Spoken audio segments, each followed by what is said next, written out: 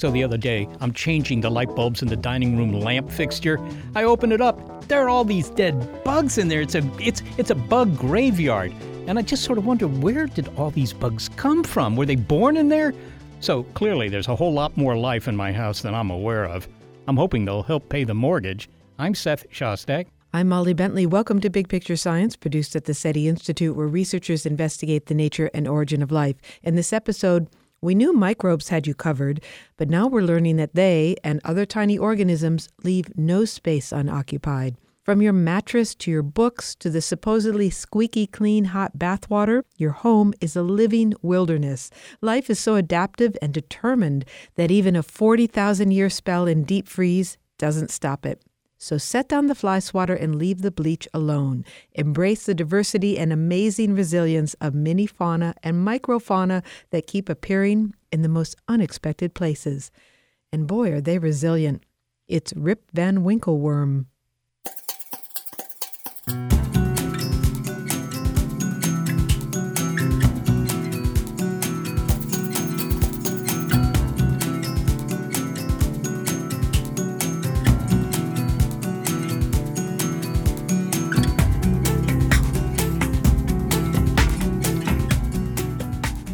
The bottom line is that you're never alone. But we now know more about the company you keep. And I'm not referring to the company you're aware of keeping, other humans, dogs, ferrets, imaginary friends. But to be fair, we didn't know most of your companions existed until recently. It's not just our bodies that are covered with microbial life, with other life, but each place we spend time is also filled with life, even if we don't see that life. And for a long time, we neglected all of that life. And so even though it's the life where we spend most of our time exposed to, we really didn't have a good sense of what was there. But now we have a better sense. There's a lot to cover, or should I say there's a lot covering us. Microbes are only the beginning. Is that confusing? Well, let's make a clean start. The bathroom is one of the few places where you can get a little privacy, right? Standing under that spray of water behind the shower curtain, even more. But now ecologist Rob Dunn tells us that's not exactly true. From the sink, the floor, and, well, that thing through which the water falls, your bathroom is fully occupied. So I'm going to pause this shower here until I know what I'm getting into. What exactly is living in the pipes of our shower heads, Rob? What? Wondrous biodiversity. But so if you unscrew the shower head and you look into the pipe, what you'll almost always see, and it's there even if you don't see it, is a kind of scum, a gunk, that scientists, so as not to say gunk, call a biofilm. And this is a kind of little apartment that microbial species team up together and they make out of their own excrement. And so it's kind of an apartment they poop to protect themselves. And so it's there. And it's a film. It's actually pretty thick and stable, isn't it? It is thick and stable, and that's why the microbes make it. Because if you imagine trying to live in a shower head, there's not much food in the water that's coming through the shower head. It's dry sometimes, it's wet sometimes. Sometimes the water that comes through the shower head's under extraordinary pressure. And so this is kind of a protective layer that they can live in and slowly extract what comes by. It can be quite thick and is typically visible. And it's a manifestation of really complex processes that are happening in your water and every bit of water around the world that we've kind of ignored. And that's why you say, for anyone who's thinking, okay, anyone who wants to run to their shower head right now and unscrew it and scrub inside the pipe, just hang on, because there's a lot more to this story. You have to hand it to these guys. These microbes could be called extremophiles because they're living in a place that is alternatively wet and dry, which resembles the microbes that have evolved in swamps. They have created a habitat out of something that is pretty difficult to live in. Yeah, I mean, it's really pretty amazing. I mean, if you think about water in general, like tap water or bottled water, any water that you ever touch has microbes in it. And they're having to deal with really extreme conditions. And so if we can distance ourselves from the reality that this is spraying down upon us when we shower, from an evolutionary perspective, I mean, this is a pretty amazing thing that they're able to eke out a livelihood in these conditions. Is it just microbes that are spraying down on us when we shower? No. So there are bacteria. That's a knowing no. There are bacteria, fungi, lots of protists. In some cases, there are crustaceans in tap water. There are eggs of parasites of underground fish, all kinds of things that are in there. The biofilms themselves tend to be dominated by bacteria and some protists, but what's in the water overall, it's really quite complex. What is protist? What is a protist? It's an evolutionary grab bag of things that didn't fit anywhere else. And so they're mostly single-celled organisms. They have a nucleus. They're what we call eukaryotes. And so they're sort of the kin of fungi and mammals and birds and all the rest. And not many people study them. And they include lots of really dangerous organisms, and they include a bunch of stuff that's totally not dangerous and totally ignored. And so they're in there too. Could you see this if we were to take a cup of our tap water or our shower water and peer into it? Would we see all these creatures? So some of this you can see with the naked eye. So you can see part of the biofilm typically with your naked eye. And so we think about bacteria as being invisible, but often what they make is not invisible. I mean, it's a classic sort of grade school thing to look at swamp water under a microscope. But if you look at tap water under a microscope, you can often see living organisms. Because it's such a hard lifestyle, their density is often quite low. And so you have to look more to find them, but they're there. There are some worms that are pretty close to visible. The crustaceans, some of them are actually quite large. So just hearing this, people are going to want to run and take a shower, but then they don't want to take a shower because tiny worms and eggs will be falling on them. Rob, should we be worried about this, that when we shower, all these microbes and other critters are raining down on us?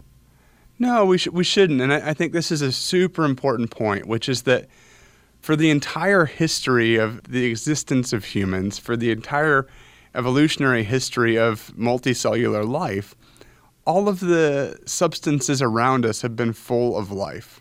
And that's just sort of the default. Your water is alive. Your air is alive. The things you sit on are alive. And then in the last 100 years or so, we've come to think of that as something gross and vulgar. And really, it's just part of being connected to the rest of the living world. It's part of being alive yourself. And so, yes, life is going to shower down on you, and no, you shouldn't worry about it. And you make the point that the vast majority of species in our homes, microbial species included in that, are not only harmless, they may be beneficial, and they're certainly not pathogenic, most of them. So about 50 species of bacteria globally are sort of regularly problematic, and that's out of up to 100,000, I forget what the most recent number of species of bacteria in houses. And so the maximum number of those species that are problematic is 50. And most of those 50 actually we don't find in houses. And so most of the stuff you encounter, totally harmless, never ever been studied, might benefit you every day, and we'd have no idea. One of the fascinating things about microbiology right now is there's a debate between people who think there might be millions of species of bacteria and people who think there might be trillions. And the take-home for me from that debate is we're so ignorant that nobody can win that fight, and no one will win it for a long time. And so, everything's alive. It's alive with this incredible diversity, and we're still early days of figuring it out. You do point out that there are some species of bacteria and viruses that are harmful. You're not saying that everything should be embraced, all creatures great and small. Some of them we do need to stay away from. No, that's right. I mean, the relatively simple public health measures save hundreds of millions of lives a year. And so washing your hands to get whatever, most recently colonizes your hands off your hands, getting vaccinated, making sure we have drinking water that doesn't have pathogens in it. All these sorts of things are hugely beneficial and keep civilization standing. But those measures are all really targeted toward this teeny subset of species. And most of the other species either are harmless or beneficial, and in many cases can help us to actually ward off some of those things we don't like. But I think there are a lot of simple things that you can do to change which species you're exposed to. And so you can open your windows. You can make more fermented foods. You can wash your hands with soap and water, but not antimicrobials. You can steer clear, especially of the antimicrobial underpants that seem to make some crazy funk in your junk. And in the longer run, I think, one of the things that we see again and again is when we look at people's bodies, that the microbes on your body reflect how and where you've lived. And so the other way I've started to think about this is, like, what story would I like my kids' microbes to tell about how they've lived, about where they've lived, about their home, about their relationship with food, about their relationship with biodiversity?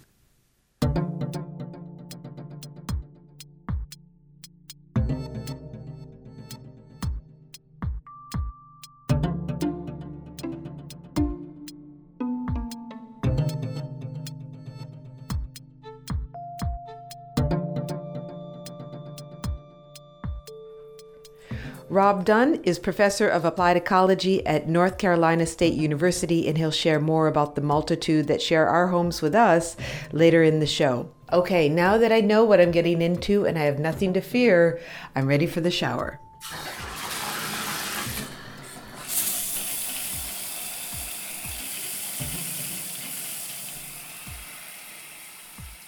Well, Molly, do you feel cleaner now, or do you feel like you're covered in all those microbes that came out of the shower head there?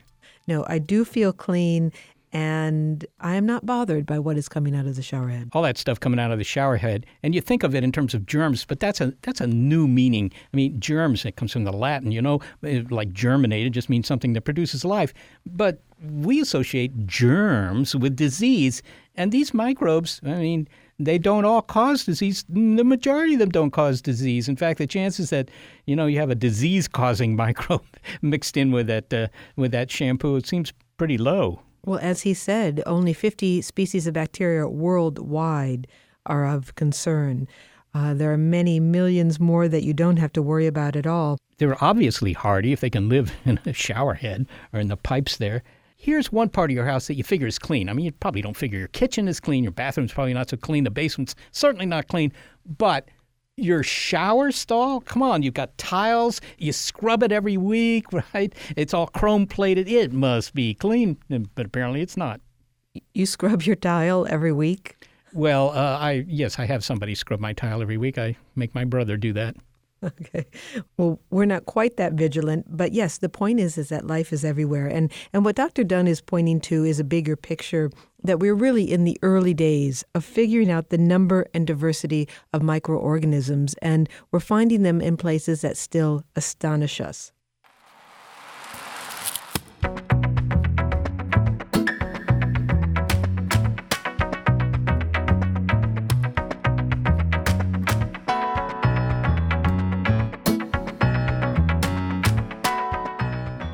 If life can adapt and thrive in your hot water pipes, where else can it be living?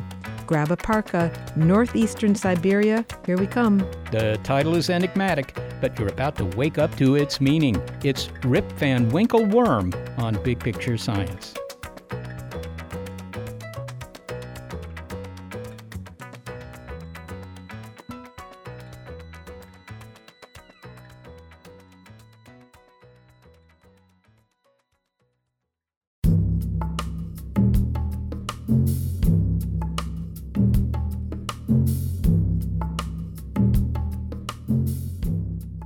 We've been talking in this episode of Big Picture Science about life's ability to adapt to seemingly barren, inhospitable environments. Bacteria thriving under conditions of alternatively hot water and no water is one example. Unrelentingly, bitterly cold temperatures is another. It was under such conditions that Russian researchers recently discovered these guys. What they found were some nematodes, which are little tiny roundworms in the permafrost in the Arctic. Tiny worms in the permafrost is kind of neat, but it's not unusual. Worms are everywhere. But there's more. These guys were really chilled out. They were frozen, basically. So tiny frozen worms buried in the Arctic. But it's when they were buried. Let's put it this way. These worms might have coexisted with Neanderthals. And the assumption was, from various geological sorts of analyses, that they were frozen for roughly 40,000 years. I sense that there's more to this discovery of ancient frozen worms, and I'm just waiting for the other snowshoe to drop. And it's this. The worms were frozen, but they weren't dead. After warming up for 2 weeks in a Russian petri dish, they started wriggling. 40,000-year-old life brought back to life? That's You know what? That's a whole other can of worms. Keep in mind that these are not single-celled microbes, but much more complex organisms, and they've set a record for the time an animal that complex can survive being frozen. Of course, contamination is a concern. Maybe they're not 40,000 years old, but modern worms that somehow burrowed into the ice.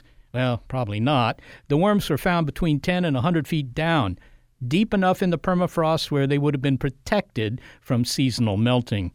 They were frozen solid in their little wormy tracks all that time. Well, let's hear more from a scientist whose job it is to consider the possibility of finding life where we don't expect it.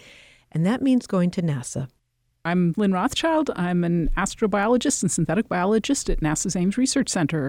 Lynn, first, how do we know these reanimated worms really are 40,000 years old? I mean, we can't ask them.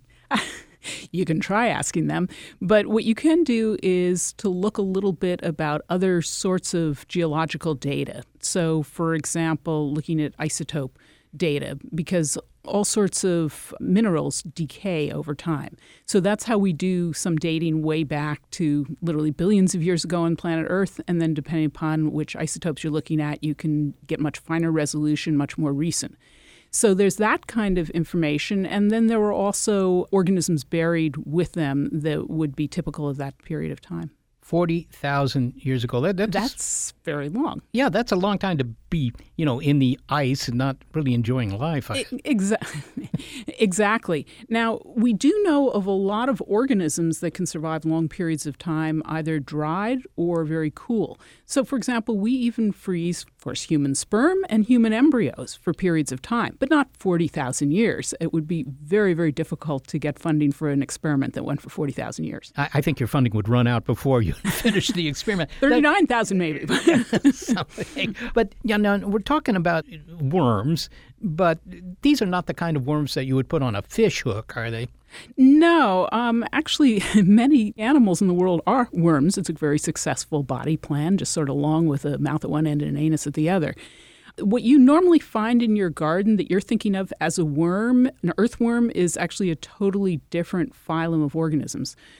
But what we're talking about here are little roundworms, and they are related to things like tapeworms, and there are many of them in many environments. In fact, my recollection from my own college days is if you removed everything else on planet Earth, every other living organism, and just left the nematodes, you could see the outlines of pretty much everything that had already been there.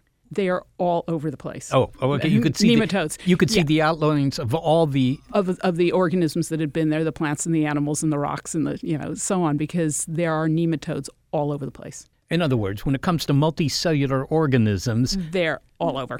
Okay. Now, my understanding of what happened here is that once they dug up this permafrost and realized there were some worms in it, nematodes, let me say, they put them in a petri dish and wait a couple of weeks, after which the worms start to move around. They give them some worm food or whatever in that petri dish. Why did they even do that? Because normally when you dig up something that's 40,000 years old, you're not expecting it to come back. I mean, nobody digs up, folks from the local cemetery and gives them hamburgers in the hope that they'll come back to life. I certainly hope not. Although people have done similar sorts of things looking for example, bacteria that have been preserved in salt. And there have been reports of bacteria that they think are as old as maybe even 25 million years old, so vastly older than this permafrost.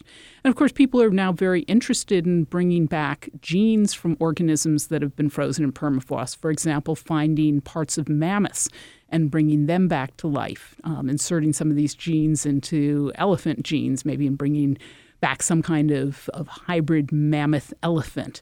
In fact, I know people are being funded to do that right now. So it's not an unreasonable thing, and this is a group that does work in the Arctic. My understanding from the paper is that they suspected that there were worms in there, and they brought it back to the Russian Academy, taking all the normal precautions that they would take so that these plates would not be contaminated. It's not like they found an ice cube and they stuck it in their back pocket and got home and, oh my goodness, there's something wriggling in a petri dish. There was a suspicion, and so they said that they followed their standard protocol to bring it back and isolated these things. And so we're able to see populations start to develop from these. So what they do is they take literally little wells, and they stick one in each well, and they're little worm solitary confinement. And when they were starting to wriggle, they gave them a little something to eat, and they started dividing. Okay, now my understanding from having heard about freezing humans, something that's popular in certain quarters, is that the fundamental problem is that when you freeze a cell, the water in the cell breaks the cell walls because ice, takes up more space than the water from which it was generated. And so, you don't come back because all your cell walls are destroyed. How did these worms manage this? It's sort of like making little ice swords, and you're popping through a water-filled balloon, and so you're breaking it. But the other thing that happens is during freezing, you get what's known as dehydration reaction. So if you have water that has salt in it, it's going to freeze at a different temperature than pure water. So as something like a cell, which has salts and so on in it, starts to freeze, it's the pure water that freezes out first. And so what they think here is it's some sort of combination of drying. We do know organisms like tardigrades, for example, water bears, that will dehydrate. And there are other organisms that will do that. So they'll lose a lot of their water. In the case of tardigrades, it's something like 75% or so of their body water when they go into these anhydrobiotic states. So they're able to survive long periods of time. Here it's slightly different. It's more like organisms that live in high salt where they produce different sorts of solutes to keep them from freezing. There was a paper, 2017, from the British Antarctic Survey that did more molecular work looking at freezing in nematodes, and they were showing changes in gene regulation and so on. When people ask you, well, what about bigger animals? I mean, does this happen to them as well? Something the size of a frog, or for that matter, even a real bear, not a water bear. Well, frogs actually are very interesting because frogs live in temperate climates where it freezes in the winter. For example, I'm from Connecticut. That's a place where this sort of thing happens. You have frogs that overwinter under the ice, and some of them actually can freeze solid and come back in the spring. Now, you can't just take a frog in the middle of July, stick it in the freezer, and expect it to jump across the table when you defrost it. They have to go through physiological changes that allow them to freeze solid. And the presumption is these worms would have to too. Now, again, there's some question whether they could actually freeze solid or whether they've stayed in some kind of hydrated state during this time period and just really like it cold. I think there were a lot of questions raised by this report, but very exciting possibilities as well. Finally, Lynn, what are the implications of discovering a 42,000-year-old slumbering worm for astrobiology, for the search for life beyond Earth? Well, first of all, anyone who is searching for life beyond Earth needs as much data as possible. And the only place we have real data at this point is planet Earth. And so anything we can learn about evolution on planet Earth by bringing back extinct creatures and comparing them to modern ones, that gives us some idea. But it also helps reassure us that if we found some icy deposits elsewhere in our solar system, we can think of plenty of places that have icy deposits in our solar system, whether you're talking about an icy moon like Europa around Jupiter or Enceladus around Saturn, or even now we know Pluto's got ice on it and so on, that if there had been life there, maybe there's something that's still alive that is actually somehow surviving in that ice. Lynn Rothschild, thank you so very much for speaking with us. Thank you, Seth. Lynn Rothschild is an astrobiologist and a synthetic biologist at NASA Ames Research Center.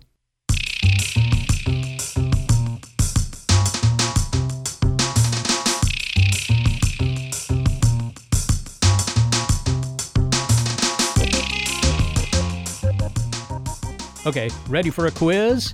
There are an estimated 5 million trillion bacteria living on planet Earth. So where do you think most of them hang out? In the gut biome of this guy?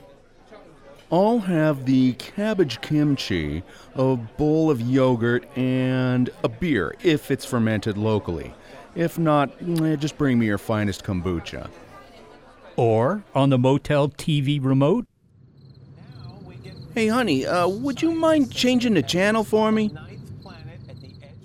Those spots are indeed thriving locales for bacteria, but scientists have discovered a more popular locale where their real digs are.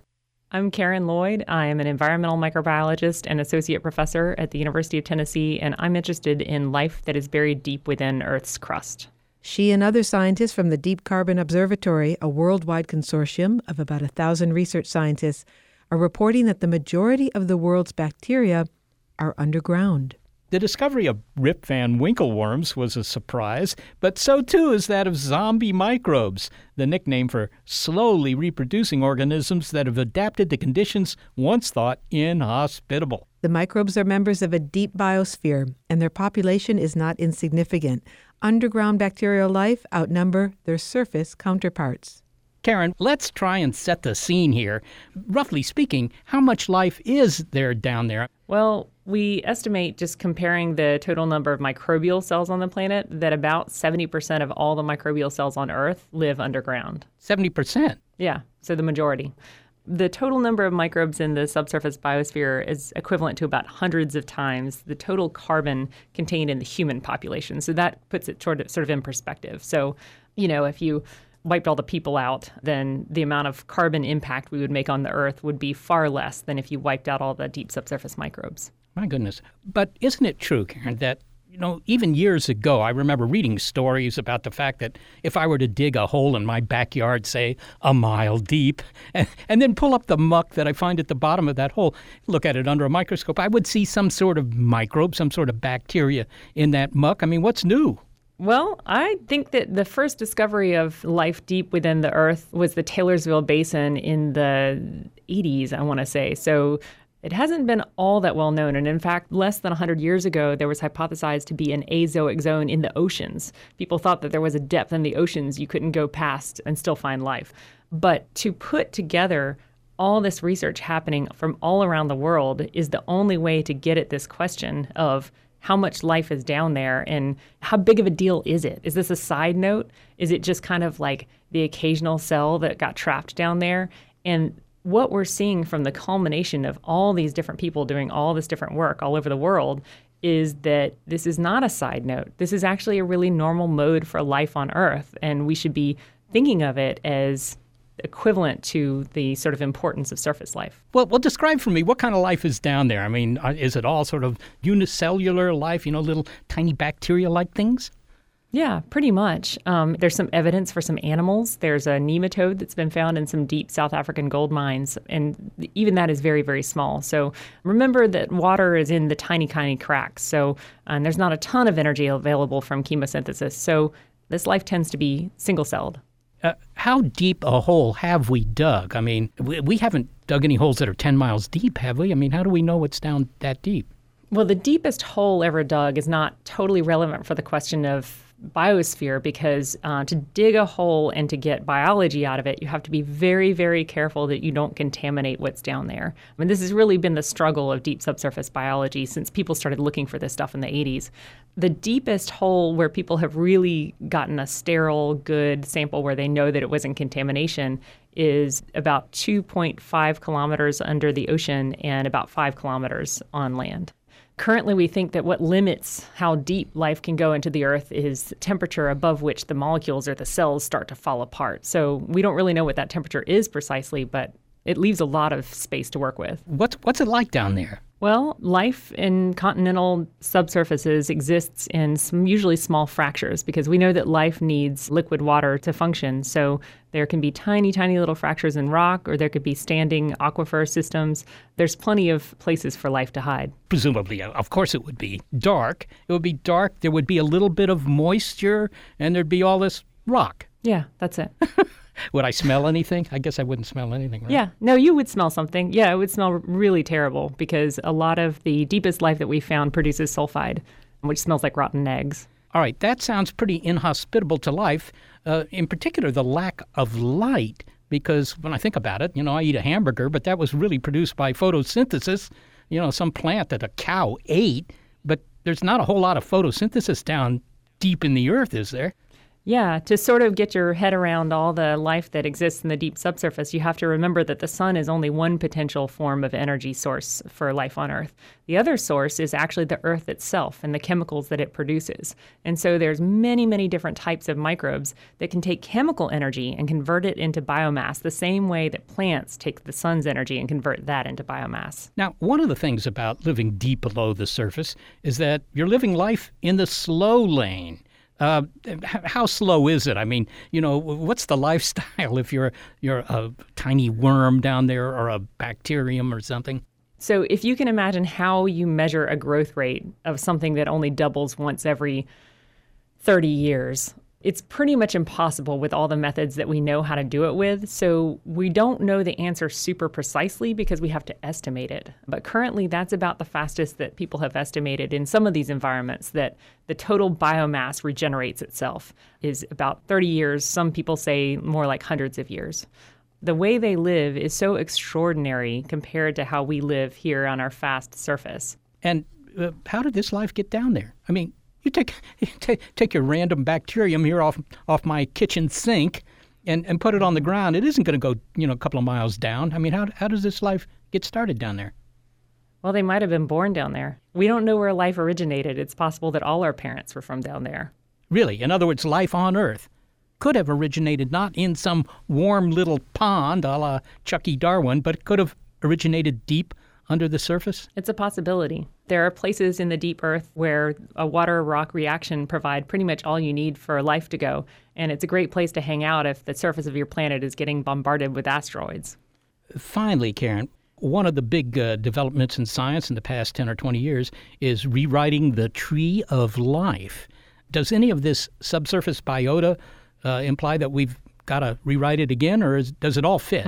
Yeah, we deep subsurface biologists and surface biologists and all kinds of biologists, or I guess mostly microbiologists, are rewriting the tree all the time.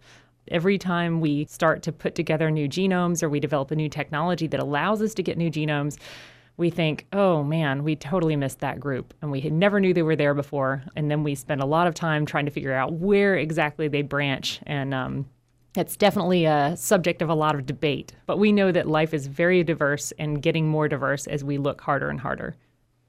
Karen Lloyd, thanks so very much for speaking with us. Sure, thanks for having me. Karen Lloyd, an environmental microbiologist and associate professor at the University of Tennessee, sharing with us the discovery that life underground is not rare, but plentiful. The underground biosphere, like the worms frozen in the permafrost, suggests where we might look for life off of Earth, if you can dig it.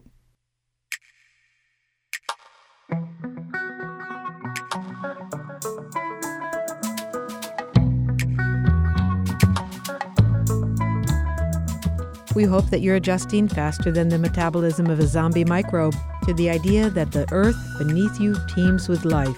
Adjusted yet? Because things are more crowded than you think. There's a great little wasp that we find in lots of houses, and it specializes in laying its eggs in the egg cases of some kinds of cockroaches. Coming up, the crawling, jumping, and thriving circus of critters that are grateful to you for putting a roof over their little antennaed heads and that you didn't know were there. It's Rip Van Winkle Worm on Big Picture Science.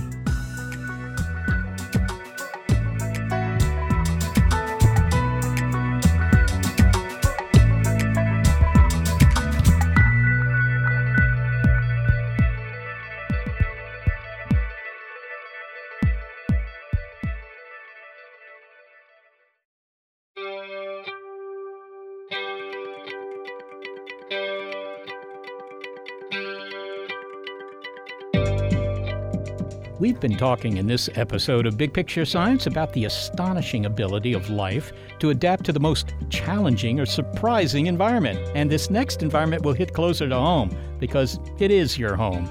A glance at your living room confirms the identity of two other household members, your spouse and the dog, but those are only the known occupants. Ecologist Rob Dunn is profoundly changing our relationship to our homes by revealing just what lives there. And as he notes, there are at least 100,000 species of bacteria. Some of them are a little surprising, like the residents of our shower plumbing we heard about, but many others are familiar, bodily bacteria, and they spread throughout our homes due to the awkward fact that our bodies are slowly falling apart, says Dr. Dunn.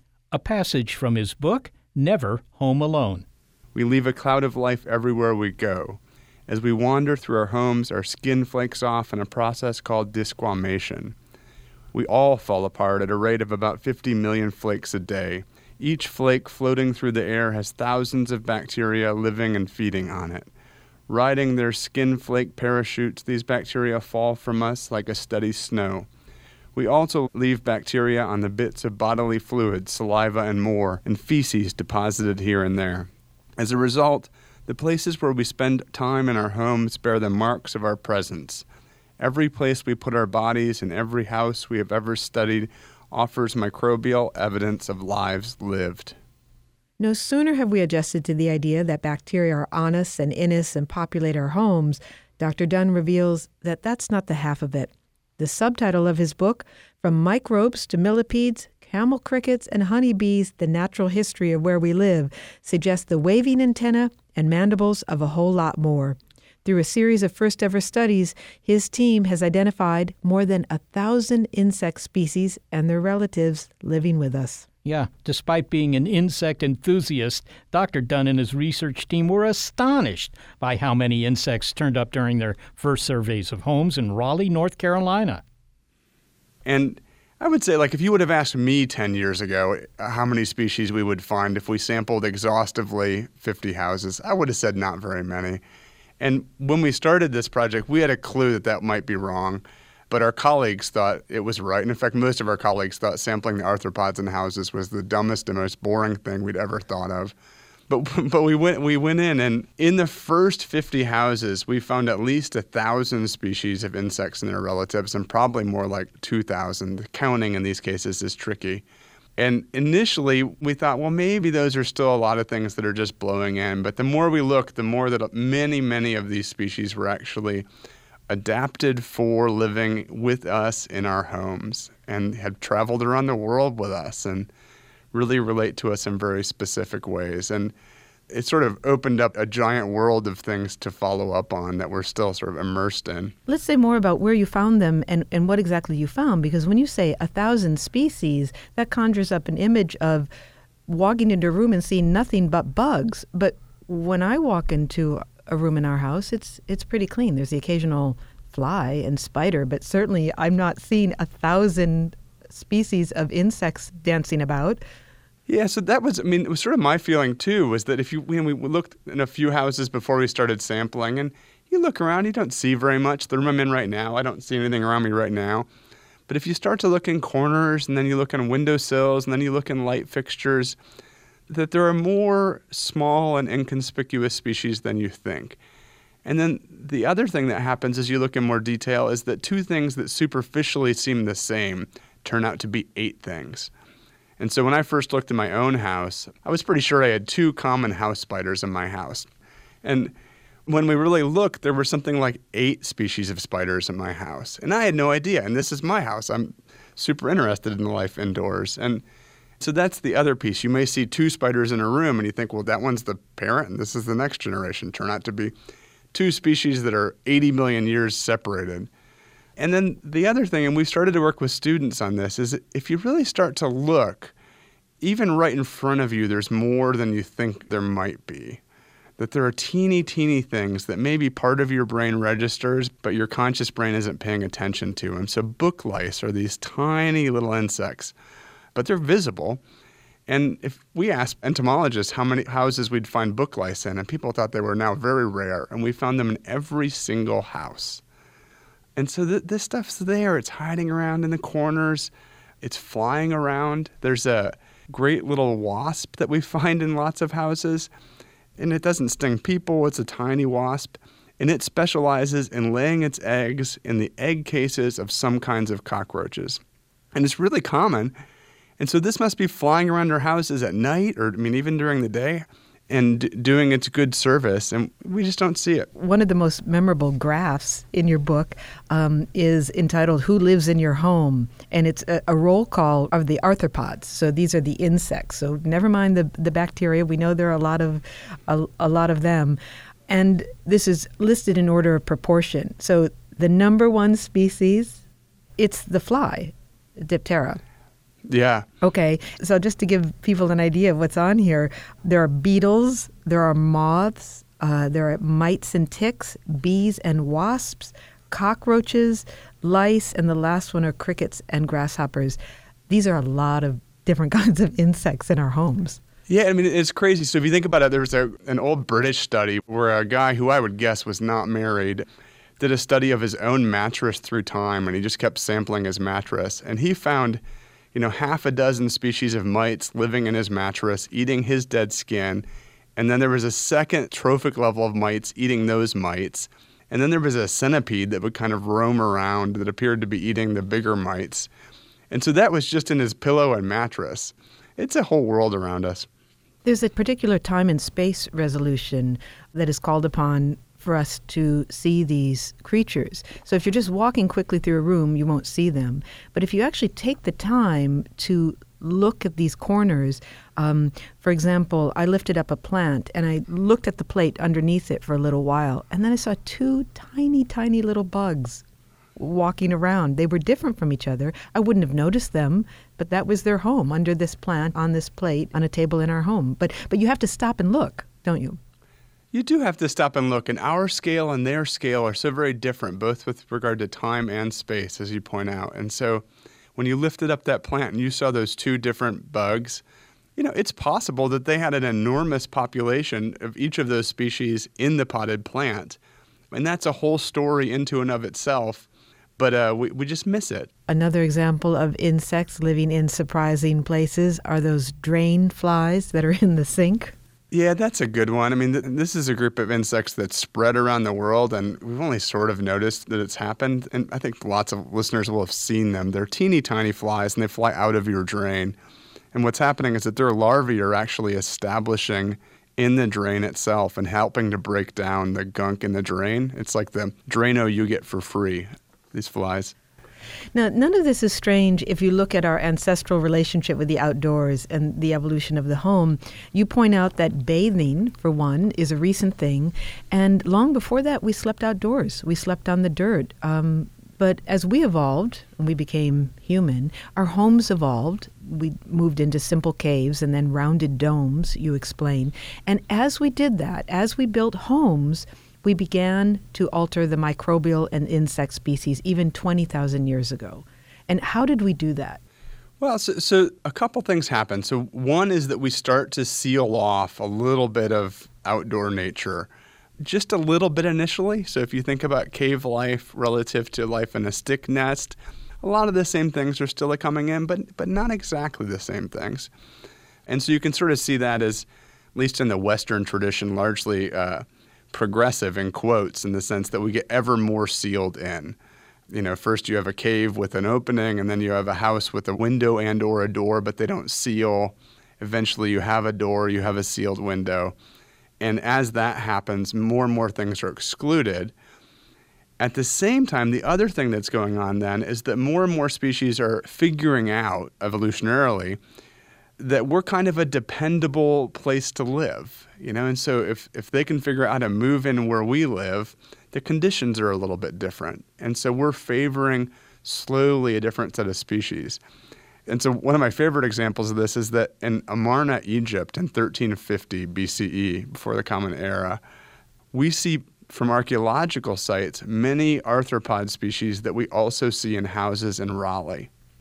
And that's because those species moved into our houses really early in the history of homes and agriculture, and have continued to move with us on ships as we've traveled. And so 1350 BCE sounds like a long time ago, but in the bigger history of mammals, of humanity even, it's yesterday. And so this is a whole new kind of thing in many ways.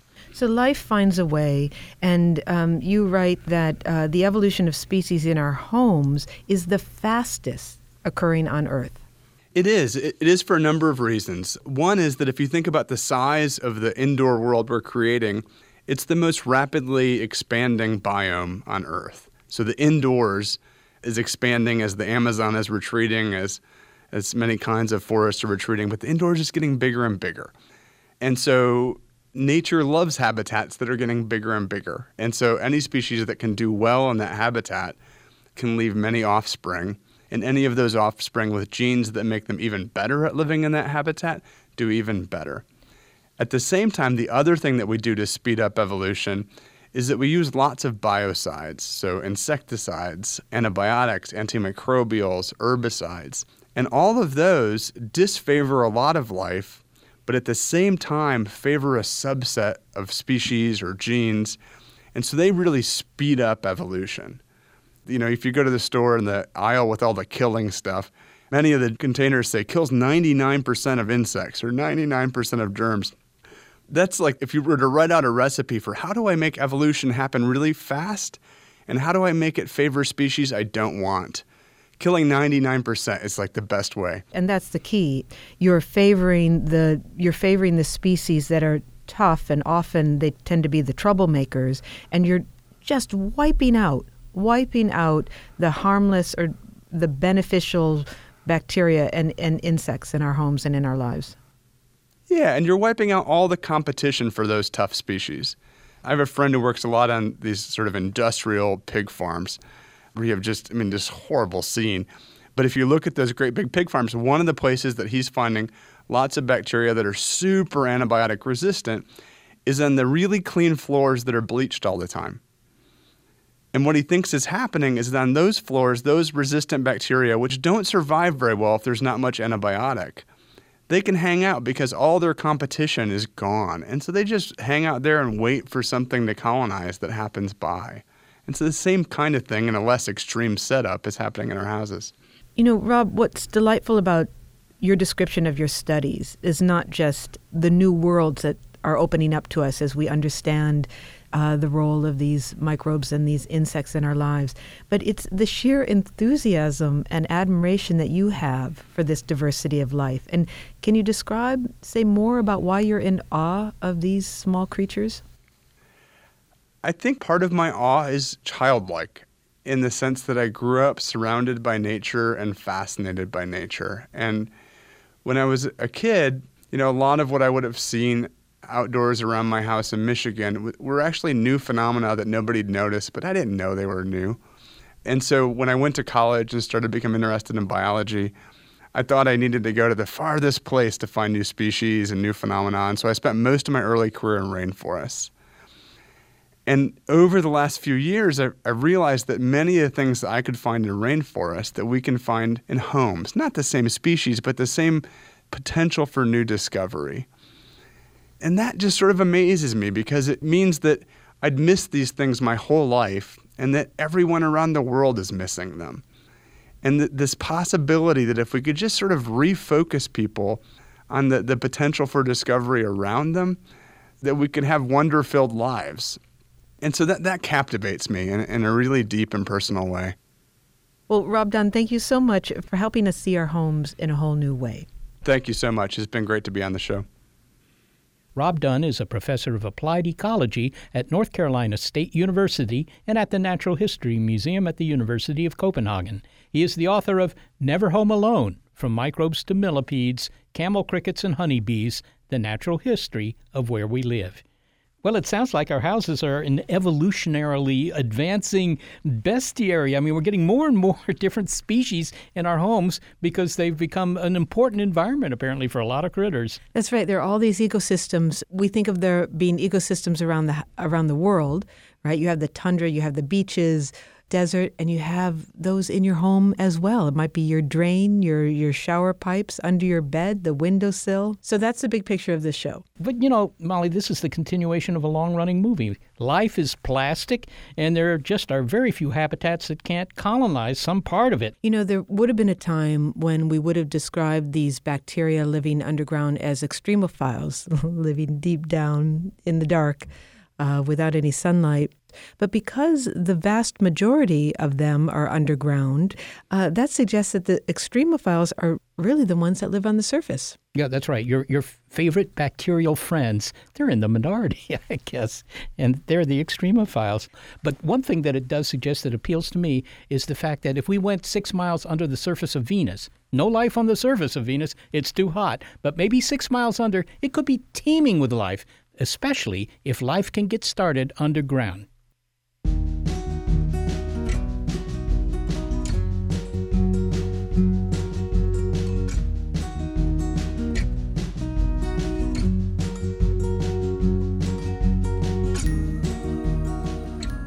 Thanks to the resilient members of our Big Picture Science production team, Senior Producer Gary Niederhoff, Assistant Producer Sarah Derwin, and Operations Manager Barbara Vance. I'm Executive Producer Molly Bentley. Thanks also to financial support from Rena Shulsky David and Sammy David, and to the William K. Bowes Jr. Foundation. Big Picture Science is produced at the SETI Institute, a nonprofit education and research organization whose scientists study the origin and nature of life, including the formation of our solar system. I'm Seth Shostak, the SETI Institute Senior Astronomer. And a big thanks also to our listeners.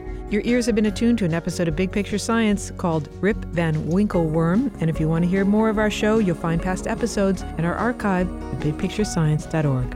You may be listening to our radio show, but if you want Bye-Pie-Sci to better conform to your gusto-grabbing lifestyle, why not subscribe to the Bye-Pie-Sci podcast? That way you'll never miss an episode. You'll find links on our website to the platforms that carry us.